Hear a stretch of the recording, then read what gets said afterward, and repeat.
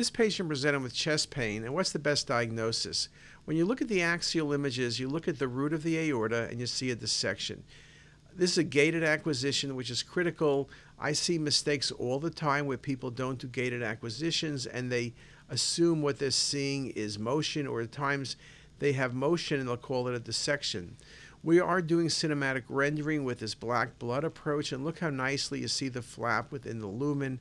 This is just a beautiful example of a type A dissection, just a really good case. Obviously, it's not a motion artifact, it's not an intramural hematoma, and type B dissections begin just past the left subclavian artery.